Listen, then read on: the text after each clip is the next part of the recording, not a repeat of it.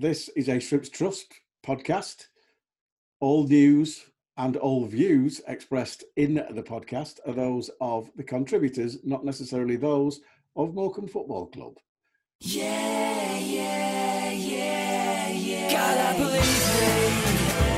Best team in the land is Morecambe FC. As long to see me.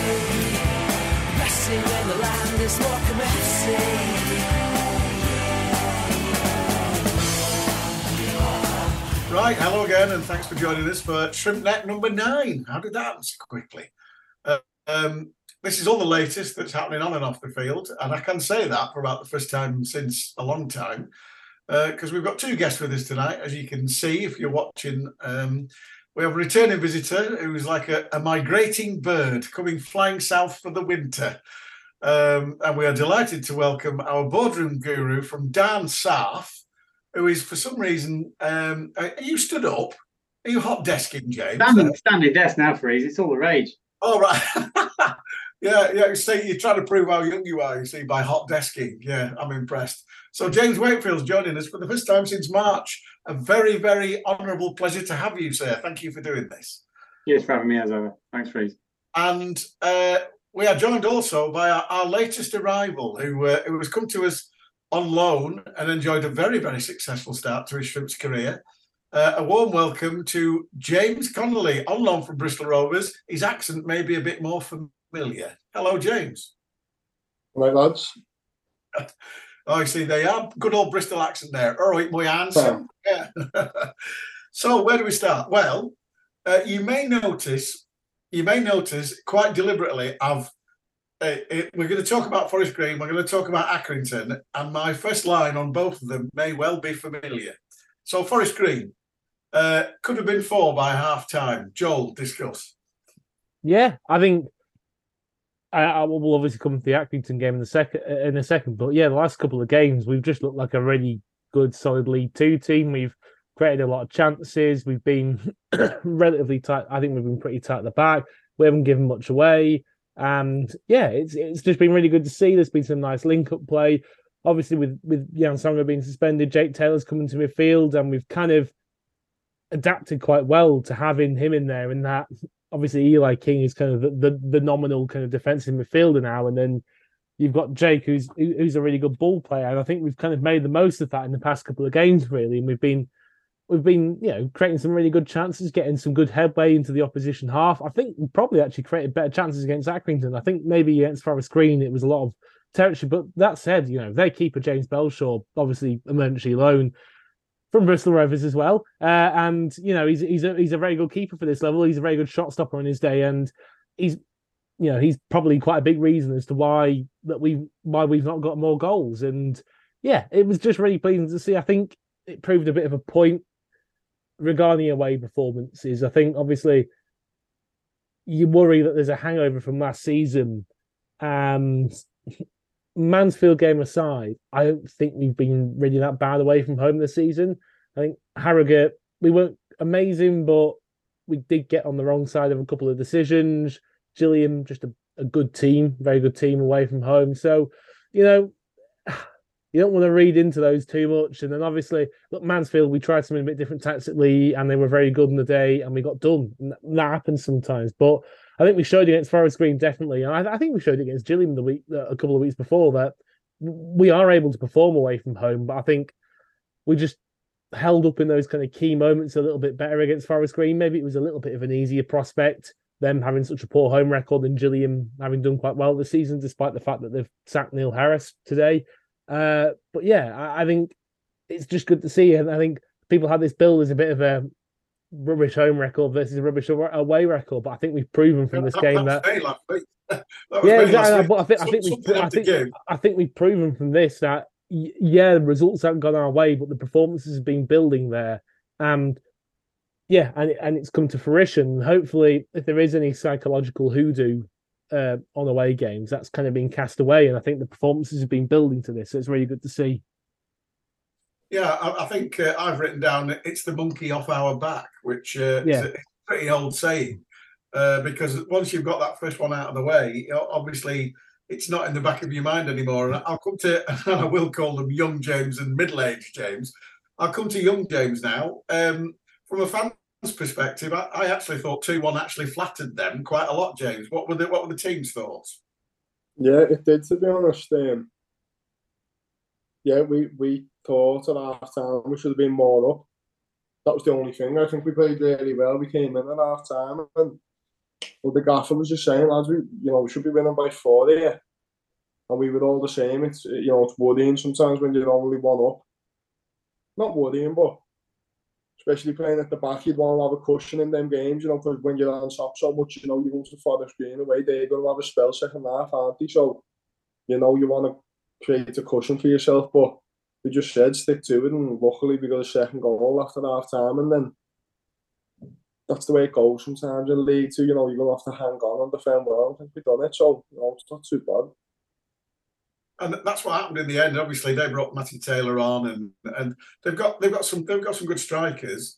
They got one back, and they got a bit of wind in the sails. But thankfully, we did hold on. But they never looked really as if they were going to challenge us. But when you give them a sniff, every team's got something in them, haven't they? No, yeah, that's the thing. That's where we are a little bit disappointed because they should have been out of sight, as I said. But I think you look at their team on paper, there's some good players. So they played 90 minutes and stuff, and they've got some good players. So you're not going to expect to go there and win 4 or 5. If you do, it's a big bonus. But we just take the 3 points and move on. And I think looking back, maybe the way we dug in at the end, that'll probably put us in good stead. So not complaining too much. No, and I'll come to middle-aged James now. And like I say, got the monkey off the back. I do think that it was a nice performance from the point of view of we kept James Belshaw's hands very warm, but it was very nice to watch some of the football that we played, and also nice to see Jordan Slew get on the end of one. Yeah, wonderful to see him get on the end of one, and more than that, like he and actually the whole forward line had a really good game. I agree with what Joel and James have said. We could have scored more. I thought Forest Green, to be fair, they threw the kitchen sink at us as much as they could in the second half, and they probably deserved their one goal. And as everybody said, it would be nice to just a bit more of a cushion because we scored more from the earlier chances. But brilliant to see Slew on the team sheet, on the score sheet. Sorry, we'll talk about Accrington in a minute, but good assist there as well. And just a good two good attacking performances, which is really, really good to see. I thought, as I say, the scoreline at Forest Green was probably about right because they had to throw the kitchen sink. They're losing 2-0. They've lost 4 at home already this season. That was going to be the 5th. They've got no choice but to try and show something to their home fans. They're obviously going to throw everything after them 2-0 down. But it was a good performance. Well deserving of the 3 points. They were throwing everything at us, but a burger or a meat pie, obviously. So, I thought I'd get that one in. You know how it is. So yeah, you may recognise my opening line for describing the Accrington game because Joel, Accrington on Tuesday night, we ended up 1 apiece, but it could have been 4 before we scored. Yeah, honestly, I've seen a few people say that a draw was a fair result, and it's nonsense. Absolutely battered them for most of the game, and it's ridiculous. I think Accrington they did a good job of killing off the game when they got it back to 1-1. Which, look, the penalty was fair, but it was ultimately fortuitous a bit. Really, it came from a loose touch and a bit of a reckless challenge, and they didn't get the penalty through kind of devastating attacking play. It's happened through just because those kinds of things happen sometimes in football matches. But overall, we've taken them to pieces. I mean, like, I don't want to go leaning on too hard on stats for just one game as well because it's a bit of a minefield. But if you look at the expected goals, you take the penalty out, we've created way more than they have. We've created way more big chances. We've had way more shots on target. We've had way more shots inside the box. And it's just I don't really get it. I know they've seen the game out quite well once they've got it back to 1-1 and fair play to them, But that to us, we're not used to seeing that against Accrington. We're usually used to holding on against them. And Exactly. in this game, they've been a little bit fortunate to get a penalty get the equaliser, and fair play to them. They've done well to kill the game after that. They've wasted time. They've run the clock down. They've slowed things down a little bit. But before that, we were all over them. Even in the second half, I thought they came back a little bit in the second half. But we've still had 3 really good chances in the second half, and they've had one, which is just a penalty. I think it's worth making the point as well. They had one shot inside our box in that second half, and that was the penalty.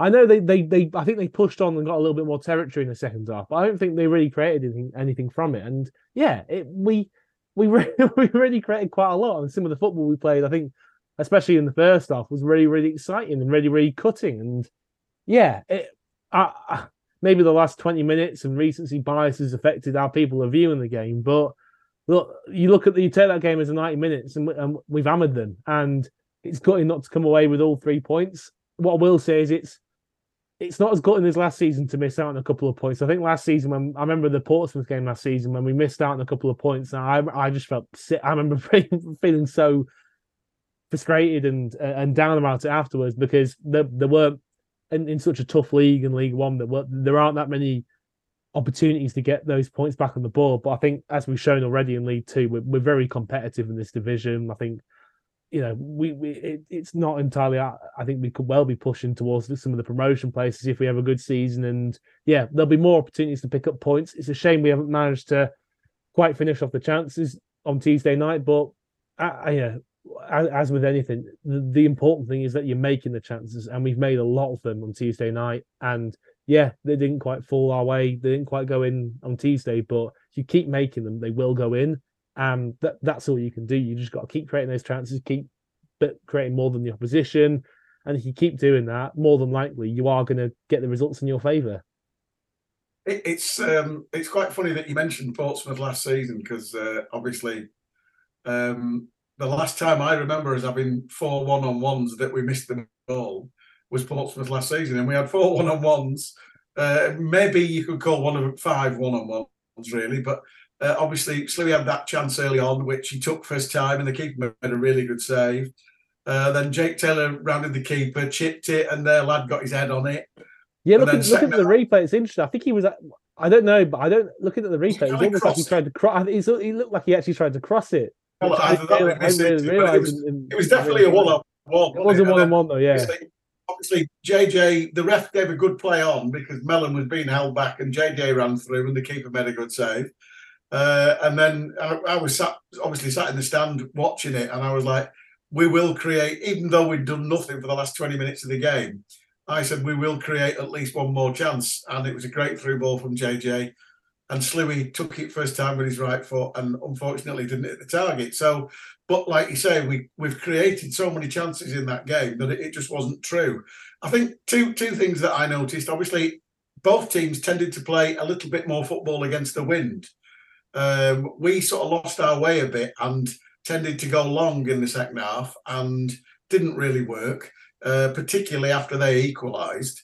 And I thought we played better. We created more space in midfield for both Jake Taylor and Eli King in the first half against the wind. And the second thing is, I do think you're absolutely right. Accrington played the game very well. As soon as he got that fortuitous penalty, I don't know who cleared it, but they absolutely hammered it at Tom Bloxham, and he tried to trap it and mistrapped it, and then went trying to get it back. Was that you, James, who cleared it to him? Yeah. I thought it was you. Yeah, no blame. No blame. He should have turned out, shouldn't he? He should have took that easy and turned out. Well, the thing is, because we had the wind behind us, if that were me, I'd have shot. Yeah. But it was one of them. From your point of view, from the team's point of view, you've got to be disappointed with that, because we did play particularly well on the night. But some people were saying it felt like a loss. But I was like, well, I think we'll play worse than that and win. What do you think? Oh, definitely, yeah. First thoughts after the game, it was 2 points dropped. Still is, to be honest with you. I think we did play well first half. Battered them, as you said, we played more footy maybe first half. Though I think early on we realised they was in a 4-4-2. The two strikers were just like shuffling, so we knew Kingy was spare. Yeah. We tried to work it to him, and it worked quite well. So, and second half they changed. I don't know if you realised they played the number 10, is it the skipper for them? He was more on Kingy, so stopping us. He was stopping us a little bit more. Is that Pritchard? Yeah, Pritchard, he's a good player. And also I would say, like, you score just subconsciously sometimes.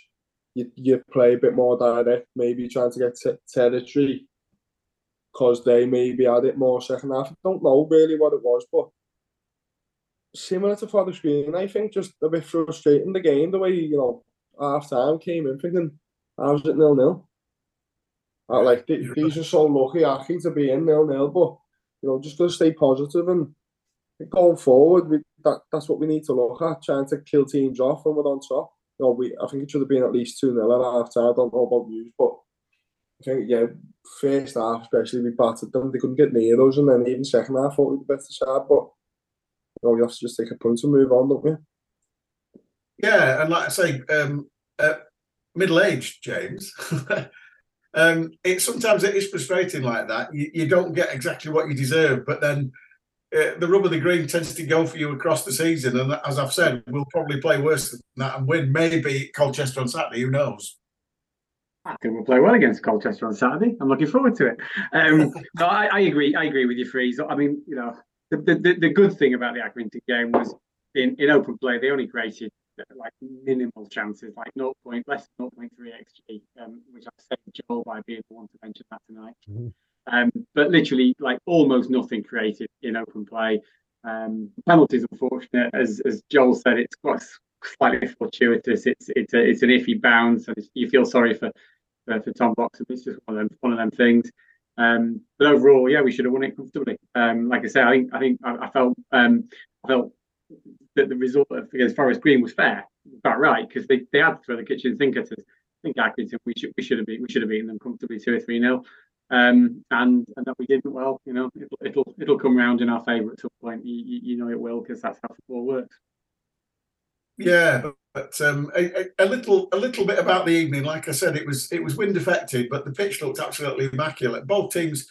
I had a couple of mates there who are not regular visitors, and they both said they thought they really enjoyed the game because it was a really good quality game, given the conditions and given the fact that they're both. He classed as both the mid-table League Two. He said the quality was quite high, and I think Joel touched on it regarding the Forest Green game. I think having Jake in there a lot in the midfield has made us just a little bit more thoughtful, Joel.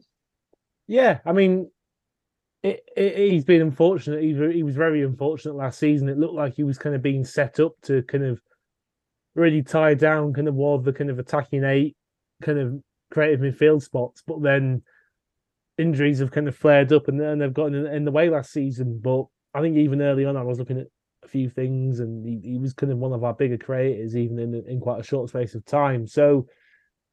The fact, obviously, we've come down the division, the side's reshuffled a bit. Initially, there wasn't really space for him, but how things go in football, there were injuries, there were suspensions, and where, one person goes aside for that, maybe that reason, another opportunity opens up for another player, and that's just kind of how it works in football. And obviously, he looks so far to be taking that opportunity. He's creating, he's getting in behind. Obviously, he's had that one-on-one chance, which is a bit of a tricky one because he was kind of going away from goal. I thought the keeper was very good, actually. Accrington's keeper. I think they've had him on emergency loan. I thought he did a very good job. He made it hard in that situation. But yeah, he's creating well. And, like we've said, we created a lot against Accrington. We deserve more.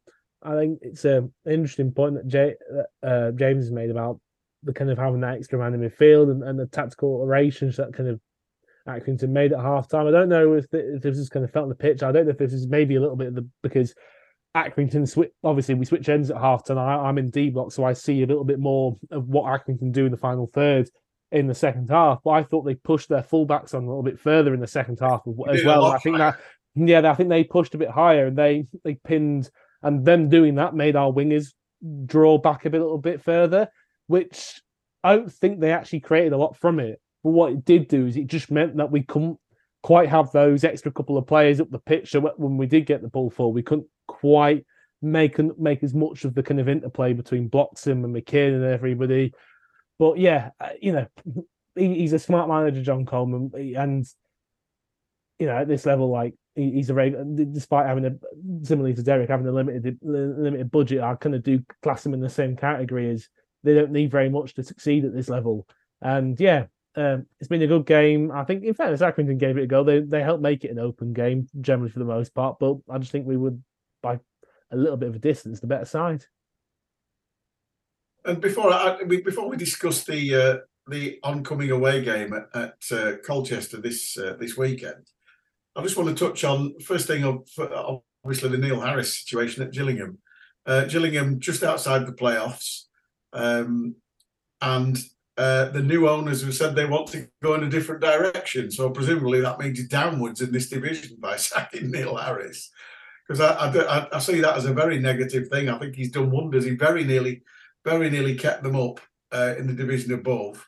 And when he got the players he wanted in January, they were top four, in the form table. And I think it is only a matter of time. Apparently, reading between the lines, a lot of the home faithful were very disgruntled with only winning 1-0 at home a lot of the time, saying it wasn't very edifying to watch. But I find that really, I don't know what they're expecting, champagne football on lemonade prices. It's a bit strange. And then moving on from that, and I'll come to your opinion on this one, Mark Hughes at Bradford, which is absolutely hilarious. What is it, 10 managers in 20 minutes or something they've had, Joel? Bloody hell.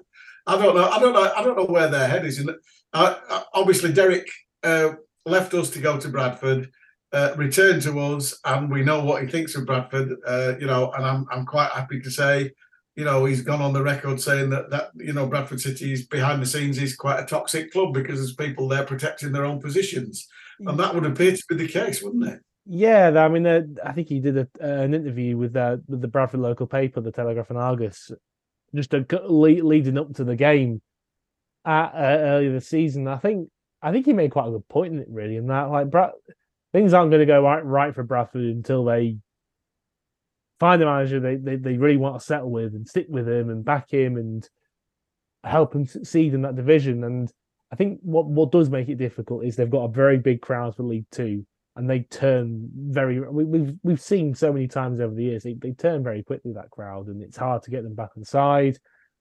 You look at Mark Hughes. I know he was a big name announcement, but he's I don't want to be disrespectful or anything, but at the end of the day, it was a few. You're gonna be. I'm gonna be. It was a few years ago. He was managing at the top level, and football's moved on. I remember League Two football when around the same time that he was managing, and the kind of the tactical thought behind League Two football nowadays versus maybe 5 to 10 years ago is increased massively, I think. So, and it's a division you kind of have to know, and you've got people. I think Derek's a great example of somebody who just gets how to succeed in this division, and it's different to managing in the Premier League. I think ultimately, imagine giving somebody like Pep Guardiola, not very much, maybe he isn't quite the right example, but you've got some very good managers at the top level of the game who are amazing at coaching top level footballers and getting them to get a bit of a groove out of them, handling the egos at that level, and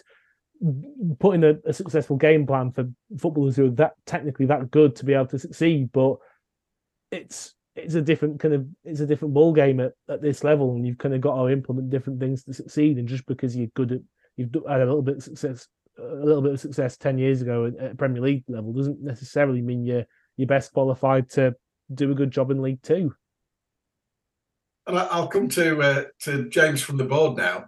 This is it tickles me, and I'll give you this stat now because I've checked it, and somebody put it on one of the message boards today, and Bradford have had 10 managers in 7 years. If we go back 10 Morecambe managers, we go back to 1985, and that says everything about Morecambe and everything about Bradford, doesn't it, James? Yeah, it's sadly for Bradford, it does. I think a couple of things in all of this. I think that Derek was right when he said they won't get a better manager than me. I remember having a chat with Derek and a soft drink with him, and you could have done the accent. Yeah, well, I can't. Even though I'm married to one, I can't do a Scottish accent without it being laughable. I can do scouts though, James. Oh, we'll come to that later.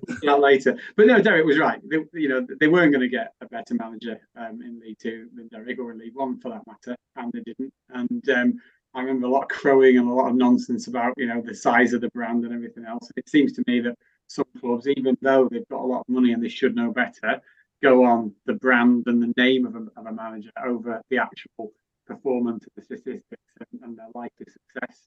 And that's just beyond me. I don't understand why anybody would make a decision on that. It's like I like to think I've contributed in some tiny way to the running of Morecambe over the course of the last few years.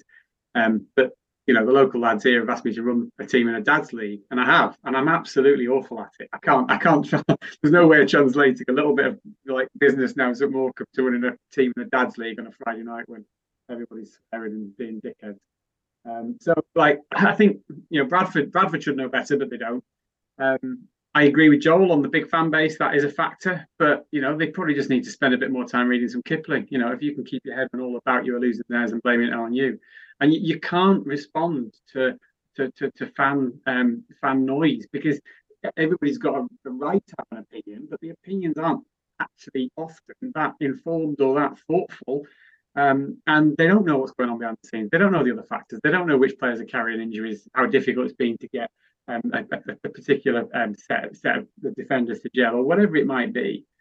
So yeah, it's unfortunate for Bradford, because they'll just do this again and again and again and again and again, and eventually they'll happen upon a successful formula and they'll get out of League Two. But a stop block is right twice a day. So moving on to Col. Well, that was a good laugh.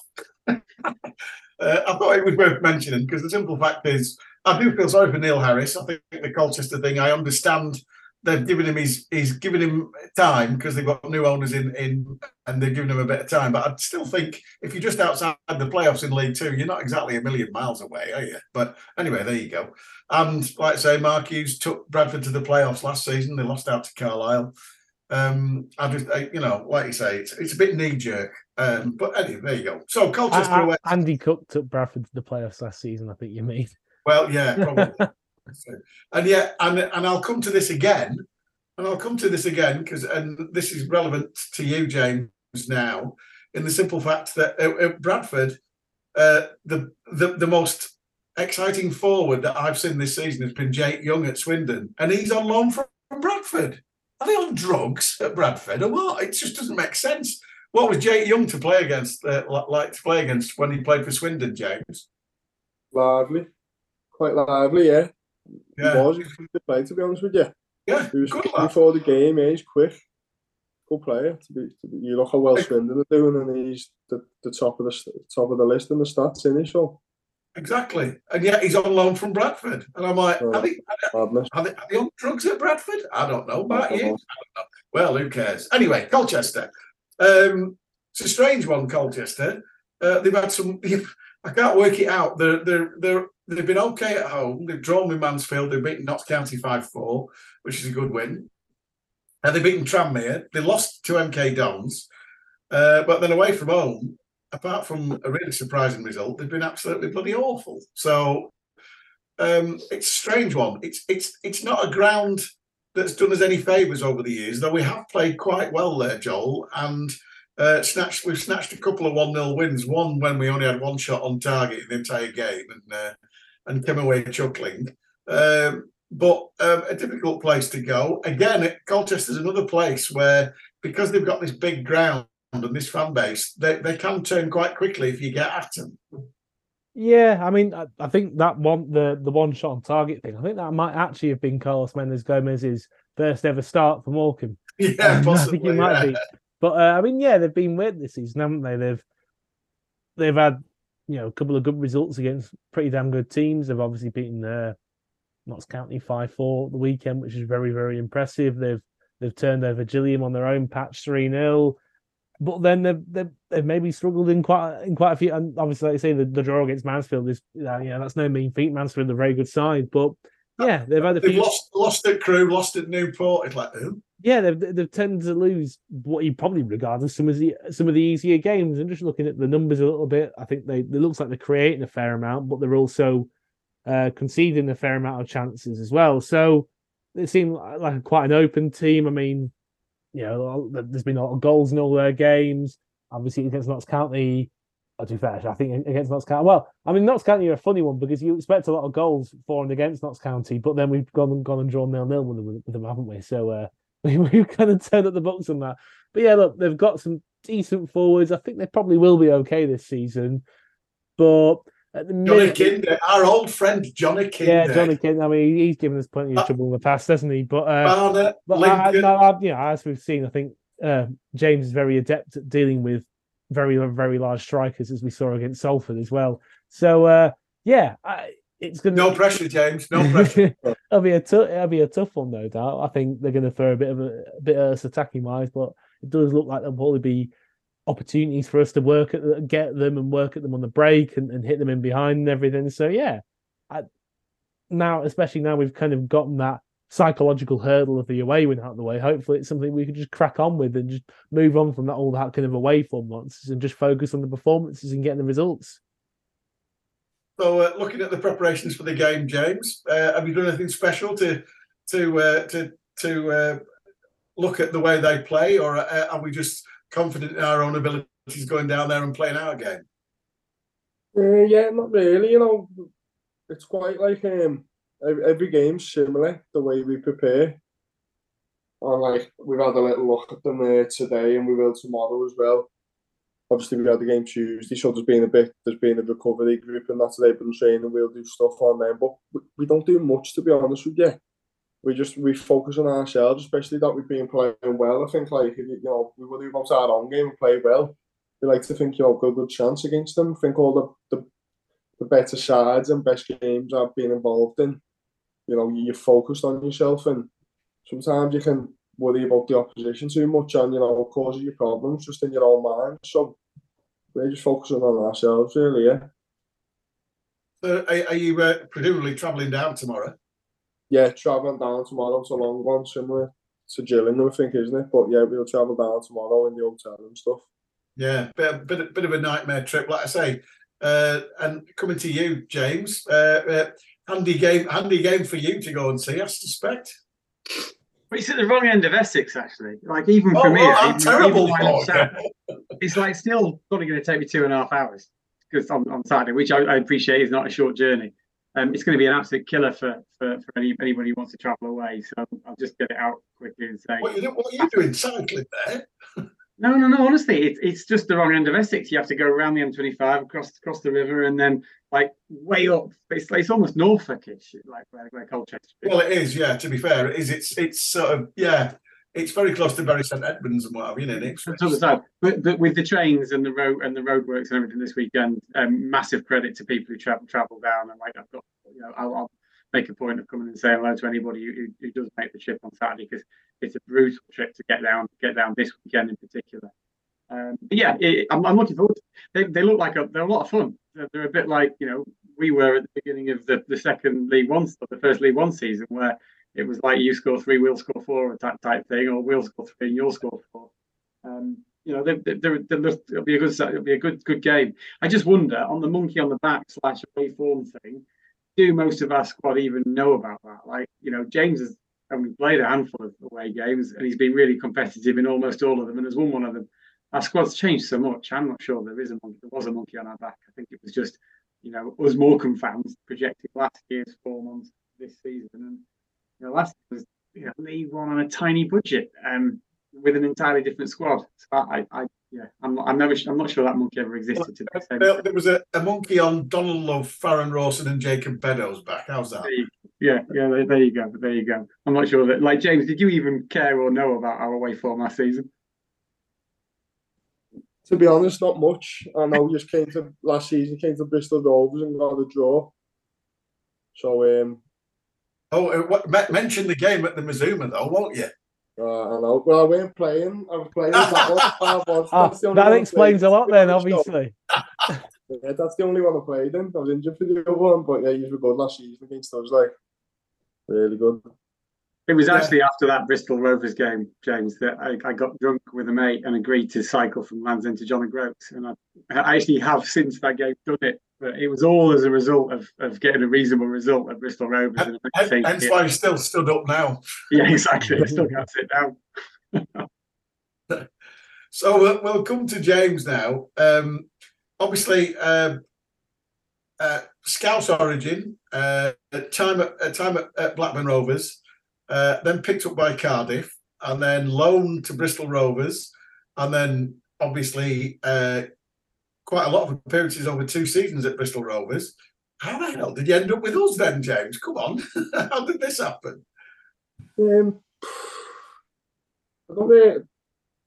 It just happened, to be honest, all quick. I was obviously had a full pre-season with Bristol and stuff, and then made the decision, sat with the club, and I wanted to get out on loan. It was looking like League Two, and there was a few clubs. Spoke to Morecambe, and really just spoke to the manager and stuff, and I just wanted to get down and knew a few of the lads and would get up. And obviously playing, I've known lads who played for Morecambe before and stuff, and I just couldn't wait to get up, to be honest with you, and get some regular game time and stuff. And since I came in, I've really enjoyed it. I've enjoyed every minute so far, to be honest with you. So Derek didn't have to do much persuading then, is that what you're saying? Yeah, not much, to be honest with you. I knew I was going to go somewhere, probably in League Two, and I spoke to him first. It was on, I think it was the Friday, the week before the deadline shut, and 10-minute conversation, and I just like what I heard from him. He was straightforward with me and honest. And then since I came in, I've seen that he's just a proper honest manager, and he's just no messing about. And I've enjoyed every minute so far, to be honest with you. And it's funny because this is care of Joel. We tend to have or have had successful centre-back partnerships where, and this is care of Joel 2022. This is his copyright. The centre-backs are one lion and one gazelle, which obviously the lion was Faz and the gazelle was Jacob Beddoe. And we made the point last week that James Connolly's come in and we're now playing with what we consider 2 gazelles. How do you what do you think about that? Because you're a little bit more subtle than Faz, shall we say? Yeah, I don't know. Faz is a good player. Obviously, playing against him before, he's been unlucky not to play. I think I came in, he was suspended and stuff, and JB's obviously a good player as well. He's young, only a few years older than me, so. Yeah, I think we've got some good players in every position, not just centre back. I've came in, played, and yeah, Faz has been unlucky. He's a good player, and to be honest with you, he's helping us too loads on the training pitch, and you can see that before the games and stuff.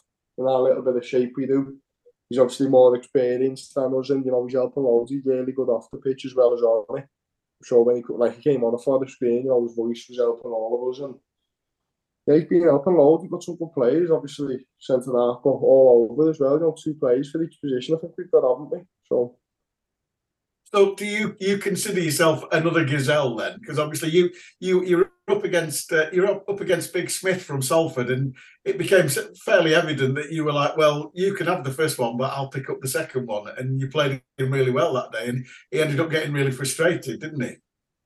Yeah, I don't know. I think you look at different players, and I like to look who I'm playing against and stuff. And you look at Big Smith, like he's made a career on winning the first contact flick-ons. But if you go tight to him, that's what he wants. Obviously, I'm not as big as him, so if I was bigger than him and stronger, maybe I could go up. But we speak before the game and say who we're playing against and stuff. And looked at Matt Smith and think anyone would be. I've watched him against Aidan Flint, for example, winning flick-ons. So I'm no Aidan Flint myself, so I just think looking at him, let him win the flick-on, and I'll sweep up behind and pick up the seconds.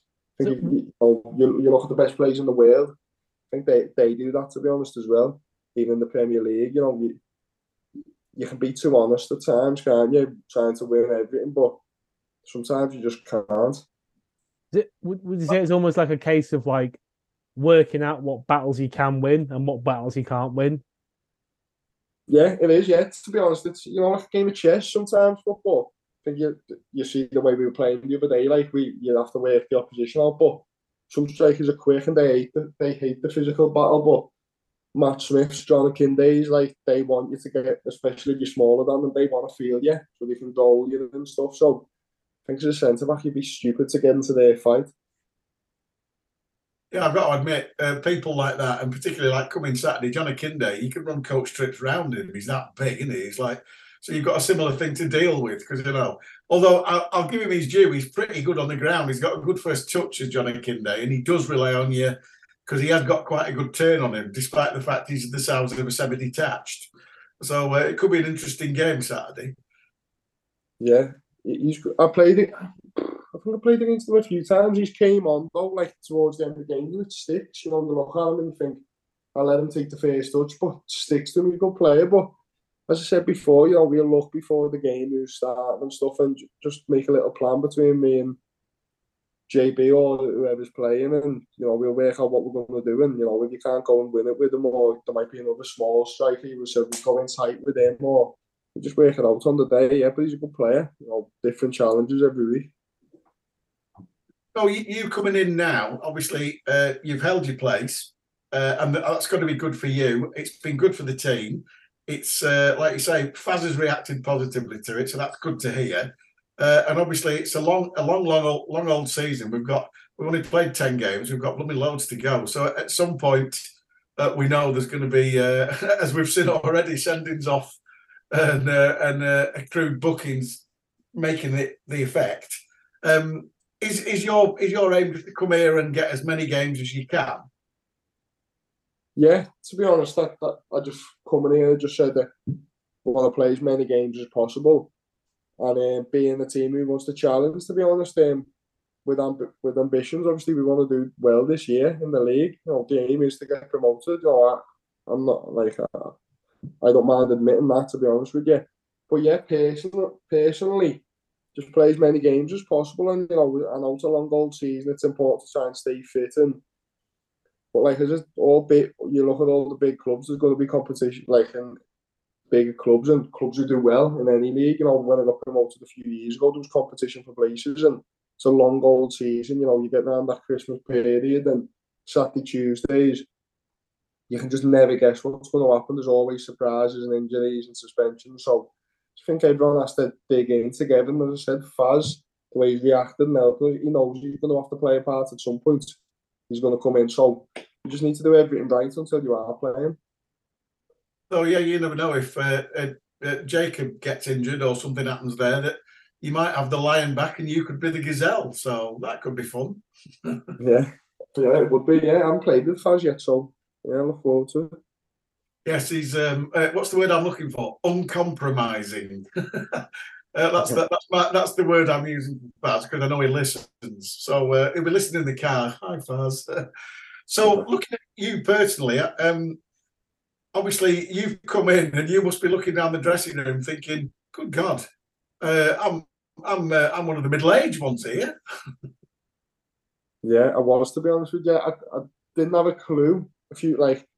Obviously being aware of the team sheets and stuff, and I came in like looking at Mellon, I knew Kingy, Blocho, JJ, everyone's so young. It's like, I feel like I'm in like my own age group, you know, when I was like in academies and stuff, you're in your own age, everyone's your own age, but it's mad. But, you know, there's some good players, especially the young guys. The older lads are great, Jan and Slew and stuff, they're really good voices, and Donald and stuff, but the younger lads, good players. See JJ, the way he takes the ball, and Adam, forgot about Adam. Adam's a baby. Don't know how old Adam is, 18, 19, but some playing these unit for his age as well. So some good, really young players, yeah.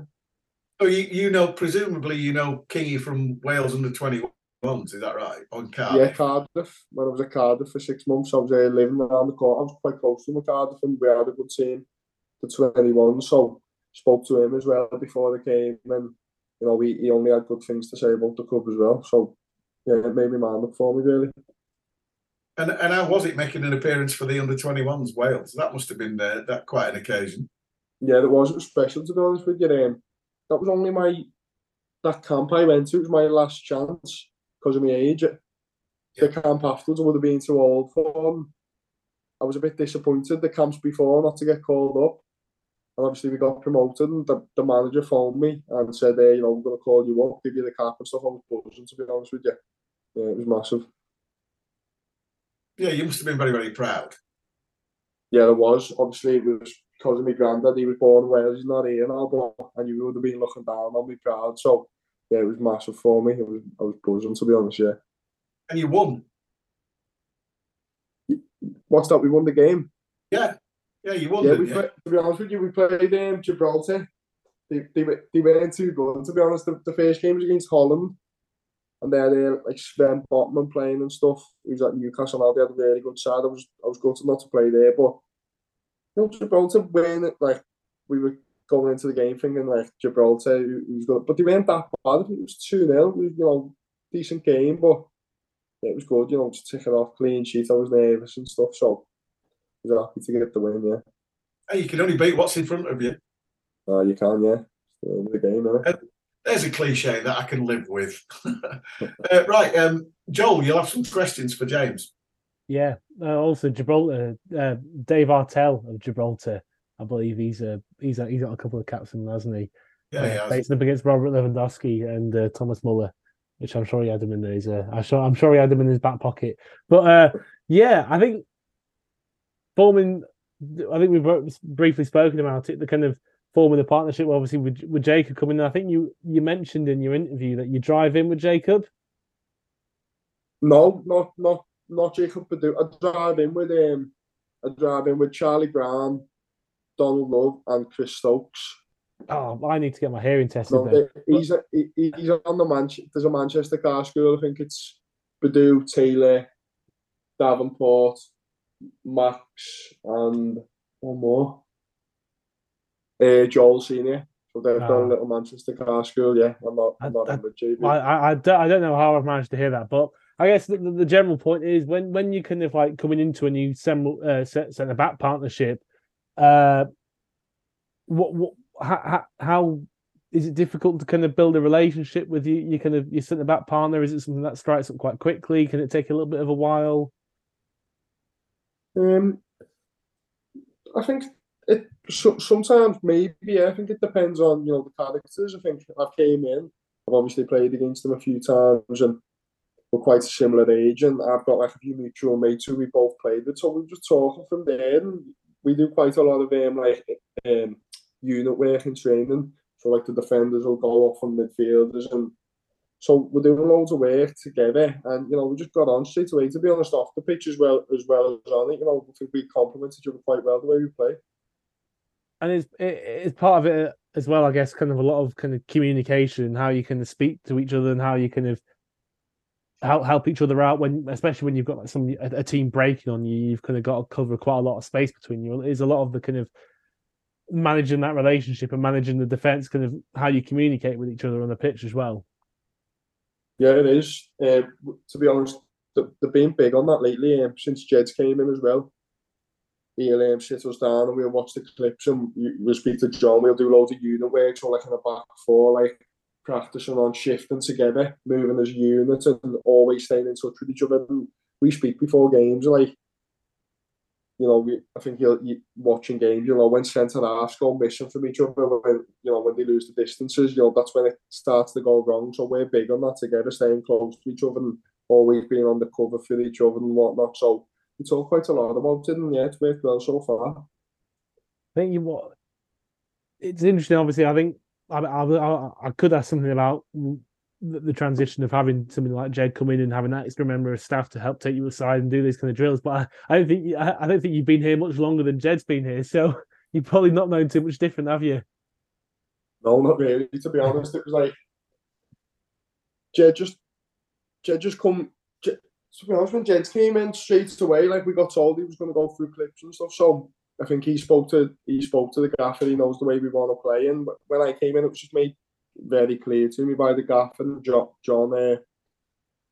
McMahon that the way we play. It was quite easy, to be honest. It's simple. There's not too much information, which sometimes can be annoying for players, or when you come into a new club, loads of information. It can be tough, but just simple stuff and really hard. They just want you to do the basics really well, and then once you do that, you can build on other stuff, and it's been enjoyable, to be honest. Yeah. with the kind of shape training when you're kind of in as a unit, I think it might have been Hangeland. He used to play for Fulham, doing an interview chatting about Roy Hodgson, saying how like the team used to almost like they used to like. I think there's a few man. I'm pretty sure I've read something about Rafa Benitez. He used to do the side in how he used to get training sessions when people would just kind of all line up on the pitch in their defensive formation. Just he'd shout where the ball was going, and then you kind of follow it. So is it kind of similar to that? You kind of literally similar, yeah. To be honest, we'll do load with the ball. So like, if the ball gets shifted, where do we go? But lately we've been doing one without the ball to start with. So we'll work off someone else's movements. So like, if the ball's on the left, like what does the fullback do? And I've got to speak to the fullback. Obviously, if the ball goes left, you know, your man behind you, he can see everything, so he's talking the most. But then I've got to keep him in with me and stuff. So it's all about us talking together as a unit and just getting them relationships going. Really, yeah, it's massive in the back four. No, definitely. And then kind of moving on to you when we've got the ball as a back four. I think you've obviously come in and it's quite clear that you're handy on the ball, but I think we've seen it most against Accrington. I think they sat off, particularly when we had the ball, building out from the back. And I think what I noticed you did quite a few times is when people sit off, I think you turn the two against Accrington, you seem to like taking the space and just driving the ball forward into that space and then making the forward pass from there, and sometimes obviously following up for a 1-2 or a pass back and just making an extra number going forward. So what's kind of going through your head when you're making those kinds of moves? As I said before, I look early on in the game. I look how they're going to line up, and we spoke before for the screen. We knew they was a two up top, so the base spare man for us in the middle. And early on, I just seen the way they were lining up, and their 4-4-2. They want me or Badu to get the ball and play long. Really, they don't want us to wait and shift it. If we suck one of their strikers out, we can play into the middle. So I just thought, like, it's a little bit like chess, as I was saying before. You know, it's cat and mouse waiting for who's going to make the first move. So I know they're trying to stop Kingy get the ball in the middle. So if they block me playing to him, there's space for me to drive in. You know what I'm saying? So it's just about what the opposition doesn't want you to do. And obviously, it's all good talking out went well. On other days, it can go completely wrong. But you know, you've just got to look at, like, I just try and work the opposition on things. Sometimes I say it can go right, sometimes it can go wrong. But obviously, went right the other night. That's really interesting. Thank you. Yeah, back into you, Freez. Well, thanks for that, James. Fingers crossed, we will be looking at another positive result. Hopefully, we'll create a lot of chances at Colchester, and this time somebody might take them. But my final question for you, Joel's gone, don't know why. My final question for you is talk us through that finish on Tuesday night. All of 6 yards out. All that time to think about it as well. Yeah. Yeah, to be honest with you, yeah, I've been trying to get be a bit of a nuisance in the box, and to be honest with you, I can't even remember what was happening. I think I ended up on the floor looking back at it and just got up and just try and be in an area. I think, we speak about set pieces a lot. Yeah, they're so important in every league. You look at like Brentford now, don't have you seen their manager on Monday Night Football the other week? They have a big bonus scheme on set. It's massive in the game, and I think obviously, if you keep the back door shut on defensive ones, then why can't you go up the other end and be a nuisance in the other box? So part of my game I'm trying to work on, to be honest with you, and hopefully a few more goals come. Yeah, it was. Of all the one-on-ones we had, that was the most difficult, I say. Yeah, I don't know about that, to be honest. I don't know much about it. I think it just hit me. But who cares? It might have been a striker's instinct. You might have been trying to get out of the way, but look where it ended up. Of course, yeah, you don't complain when it's in the back of the net, do you? No, you actually did. I watched it back today, and I thought you actually looked quite surprised there. You went, "Oh, yes." Yeah, I've been saying, to be honest, I'm saying to the lads on the way up in the car, you know, been trying to get onto a few set pieces and stuff, and I was just relieved that it hit me foot, to be honest with you. It's always good to get that first one ticked off, so yeah, it was buzzing, to be honest, and obviously to put us up in the game, it's always a bit of a relief, because we were so up in the game without a goal. We were the better team, so But like I just said in the interview after the game, you know, I'd take any day not scored and winning the game. I was gutted, to be honest with you. We didn't win. Yeah, but like I say, and we've all agreed, you know, we will play worse than that and win. Although James says we're going to play better than that and win on Saturday. Is that right, James? Yeah, for sure, 100%. There's no such thing as an away monkey for Morecambe, and if there was one, it's done. It's dead and buried now after Forest Green. There's no reason why we can't win at Colchester and every weekend. I mean, that's the lovely thing about this team. There's belief coursing through it. There's no team that scares it. So let's just win every game. And I think the last two performances, they've been coming, Joel, haven't they? It takes time. We're 10 games in now. It takes time to build that rapport, both on and off the pitch. But we've said in the past sort of 2 or 3 weeks that sooner or later we're going to start clicking. And I think we've clicked in the last week. And sooner or later the chances are going to start to go in, hopefully, Joel. Yeah, I think it's been a I think you can see kind of the build how it's built over the kind of whole 10 games of the season so far. Really. I think you could see kind of early signs of it in the first few games. Obviously, we've had that really nice move. I remember with our opening goal against Walsall, sorry, and then it's kind of been in. You've seen flashes of it, and then the flashes become a bit more frequent, and then in recent weeks, it's really started to gel. And I think ultimately, when you recruit that many new players as we've had to this summer, it's always going to take a few games. But I think in the grand scheme of things, we think things have come together quite quickly, and we're really starting to see the fruits of that labour now. And if we just keep playing the way that we're playing, I'm sure we'll continue to kind of kick on in the division. And one of the points I want to talk about, a final one really, is because we've got this situation with obviously Adam Mayer's had an injury, Faz has had suspension, Jan's had suspension. We've had numerous people come off the bench and make an impact, and all of it. I looked at the bench on Tuesday night, and I thought, actually, that's a pretty strong bench given the squad that we've got. And there are people there who can shore up a defence should they need to, or balance the midfield should they need to, or come on and, as Ethan Walker proved, give us a goal. So as long as we can keep injury free for the next couple of weeks, we're looking pretty good, John.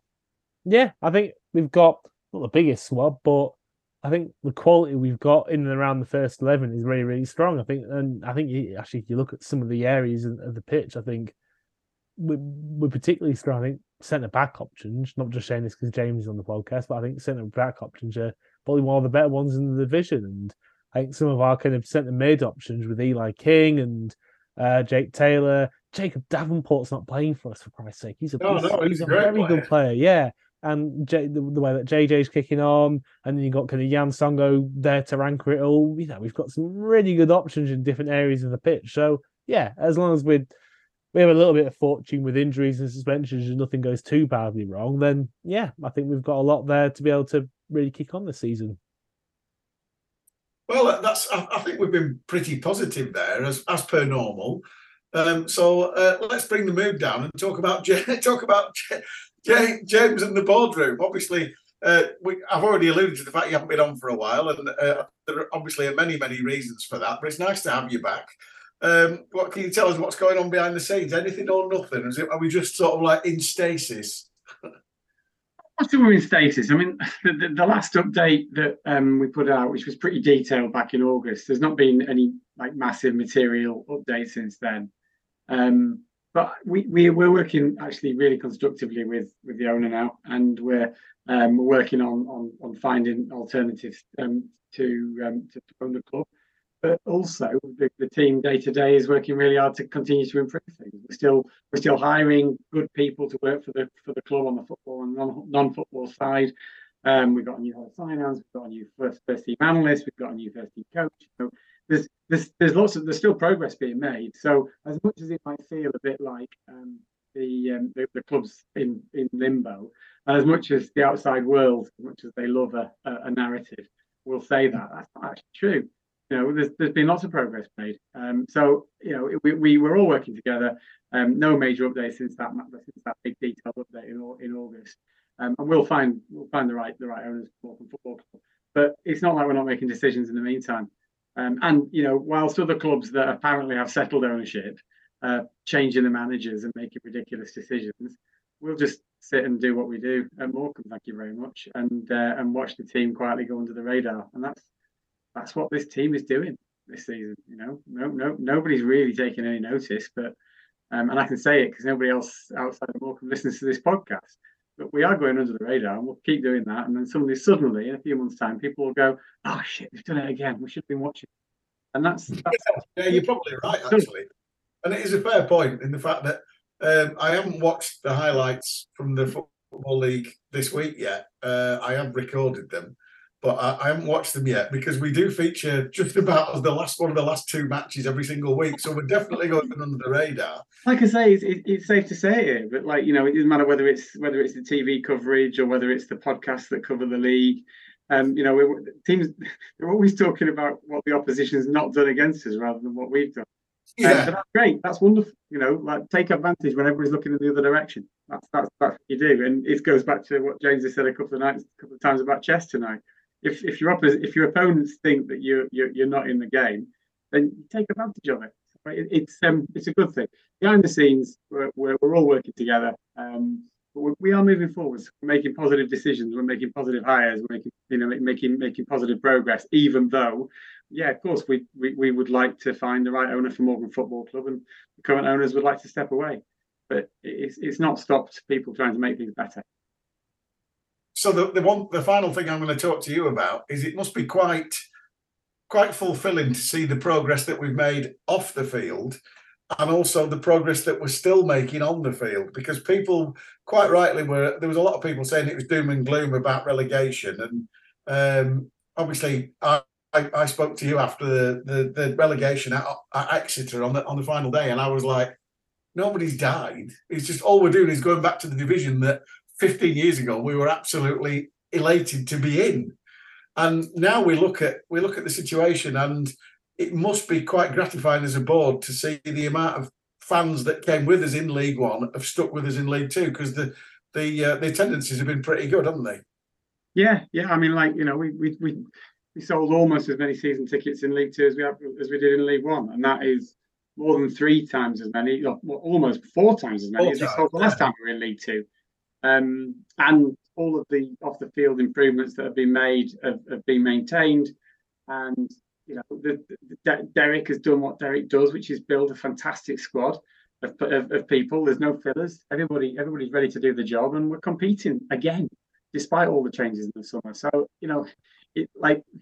no matter what happens behind the scenes, no matter who owns Morecambe Football Club, the thing that makes it so special is yours. But we're twice as big as we were last time we were in League Two, and we were sitting pretty much rock bottom of the 72 in terms of scale of club and fan base, and also all of the professional functions behind the scenes. But we're not anymore. We're a proper competitive side. You combine that with what James is doing on the pitch and what the likes of Derek and Greg and Jed are doing as well, and there's no reason why we can't make everybody look silly again. You heard it here first. I hope you're right. You fancy a bit of Wembley, James, later on in season? Not really, no. Is that for me, that one? Yeah. I don't fancy Wembley, no. I'd rather do it through the autos, to be honest with you.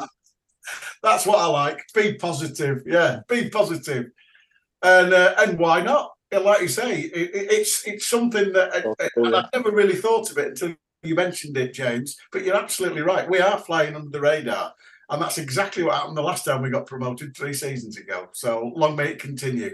But we flew under the radar last time because there was no crowds. Now there are crowds. It would be even more satisfying to do exactly the same thing. Well, it would, but our crowds are twice as big as they were the season before that. So it's not quite as big a disadvantage as it used to be. No, exactly. It's a good point. Right. Joel, anything finally from the Trust for us? Not too much this week, really. I think currently in the process of just putting together a few ideas of what to do over the year ahead. So there were kind of plans for different events kind of around Halloween, Christmas, and then what to do kind of going into the next year. A couple of memories about maybe hopefully we might be able to get the toy appeal going again this year, but we'll have to kind of see who's available to run that, but hopefully we'll be able to get that going again this year. So yeah, just kind of looking ahead to what we can do to contribute to the fan base over the kind of season and year coming ahead. Grand. Well, there we are. This has been episode 9 of ShrimpNet. 2 things I want to finish with. First of all, thanking both Jameses for coming on. James Connolly, I sincerely hope that all the centre halves at Bristol Rovers stay injury-free and you don't get recalled, because obviously we want to keep you and we like what you're doing. So thank you for doing this. Keep it up. And if you could smash another one in from 6 yards on Saturday and show the forwards how to do it, I'd be very grateful. Hopefully I can, yeah. You know, I'll be made up myself. Thanks for having me on here, lads. Yeah, it's been my pleasure. Yeah, if you could start competing with Mellon for top scorer, that'd be even better. Hopefully. Probably won't, but you never know. And James, great to see you again. Hopefully this will become a more regular thing, because we've missed the standing Wakefield. I've missed you too as well, and I'm glad you didn't make me do a Scouse accent, because that would have been embarrassing for me and James and everybody. Yeah, true. Yeah. But there you go. Right, this has been ShrimpNet number 9. Thank you for listening. If you're travelling to Colchester and enjoying this on the way down, bring back all of you, bring back safe 3 points, and we shall see you next week. Thanks for listening.